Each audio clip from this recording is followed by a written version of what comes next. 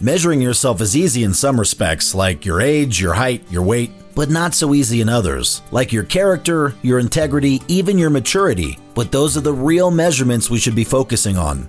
Your quantitative info doesn't define who you are, it's your qualitative info that does. But growth doesn't just happen, it takes intentional accountability on your part.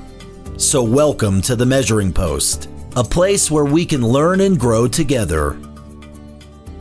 Hello and welcome to another episode of The Measuring Post, the podcast dedicated to your personal growth and self-improvement.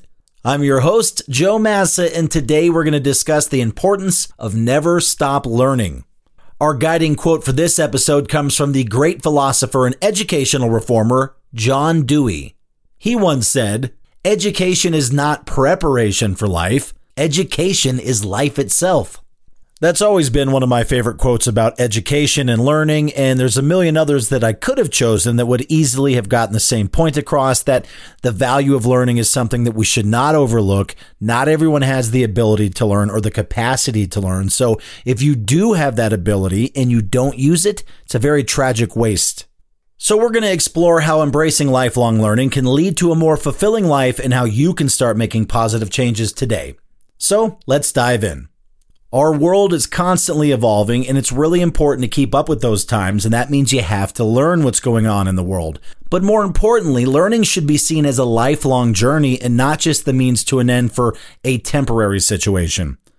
When you embrace the idea that education is life itself, then you'll realize that learning's not just about acquiring new skills for your job or staying current with the newest technology. It's about your personal growth. It's going to expand your horizons, and it should eventually lead to a more fulfilling life.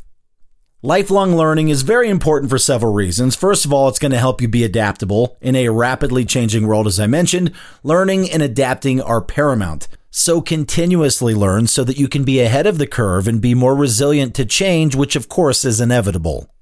So embrace lifelong learning. It'll allow you to grow as an individual. It can help you become more empathetic, more understanding and open-minded, give you a different perspective on maybe other cultures or ways of thinking that you never would have thought on your own. But by staying engaged and keeping an open mind and learning new things consistently, it's really going to help you open doors that you didn't even know existed. And don't forget that learning is great for your mental health. It's going to help you stave off cognitive decline. It's going to keep your brain sharp and active for as long as possible. It can also improve your well-being by boosting your self-esteem and your confidence, even giving you a greater sense of purpose because you're activating your brain and taking in new knowledge that excites you and also brings you joy and more fulfillment. Learning is such a great way to work out your brain, just like going to the gym for your body and working on your legs or your back or your chest or your arms. You got to work that brain out every once in a while too. So now that we know a few reasons why lifelong learning is very important for you, let's discuss a few ways in how you can embrace it in your day-to-day life.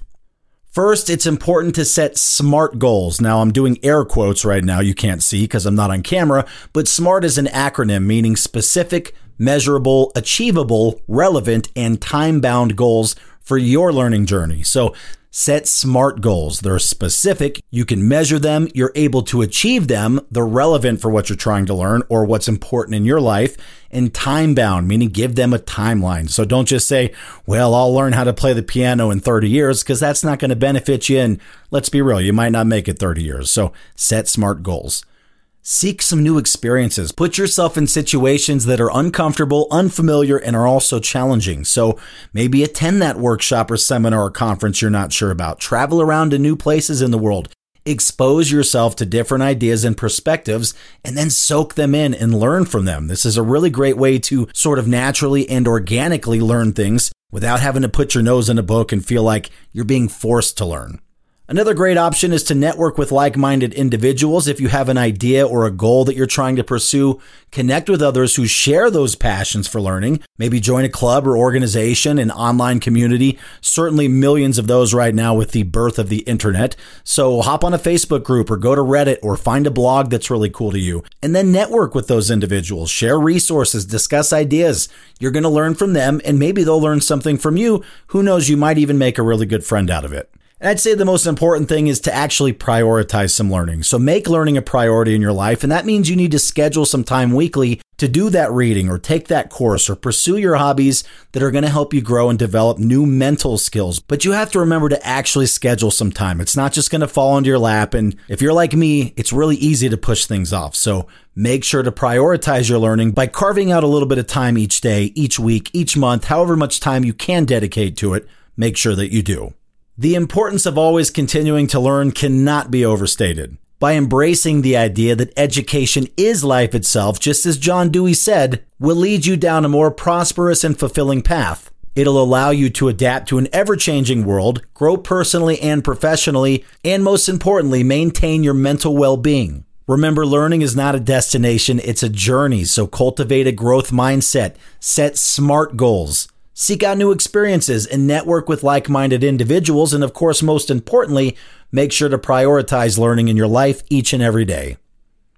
Also important to note that learning is a privilege that not everybody has. So if you do have that ability, it's your responsibility to live up to your potential and to use your brain to its maximum capacity.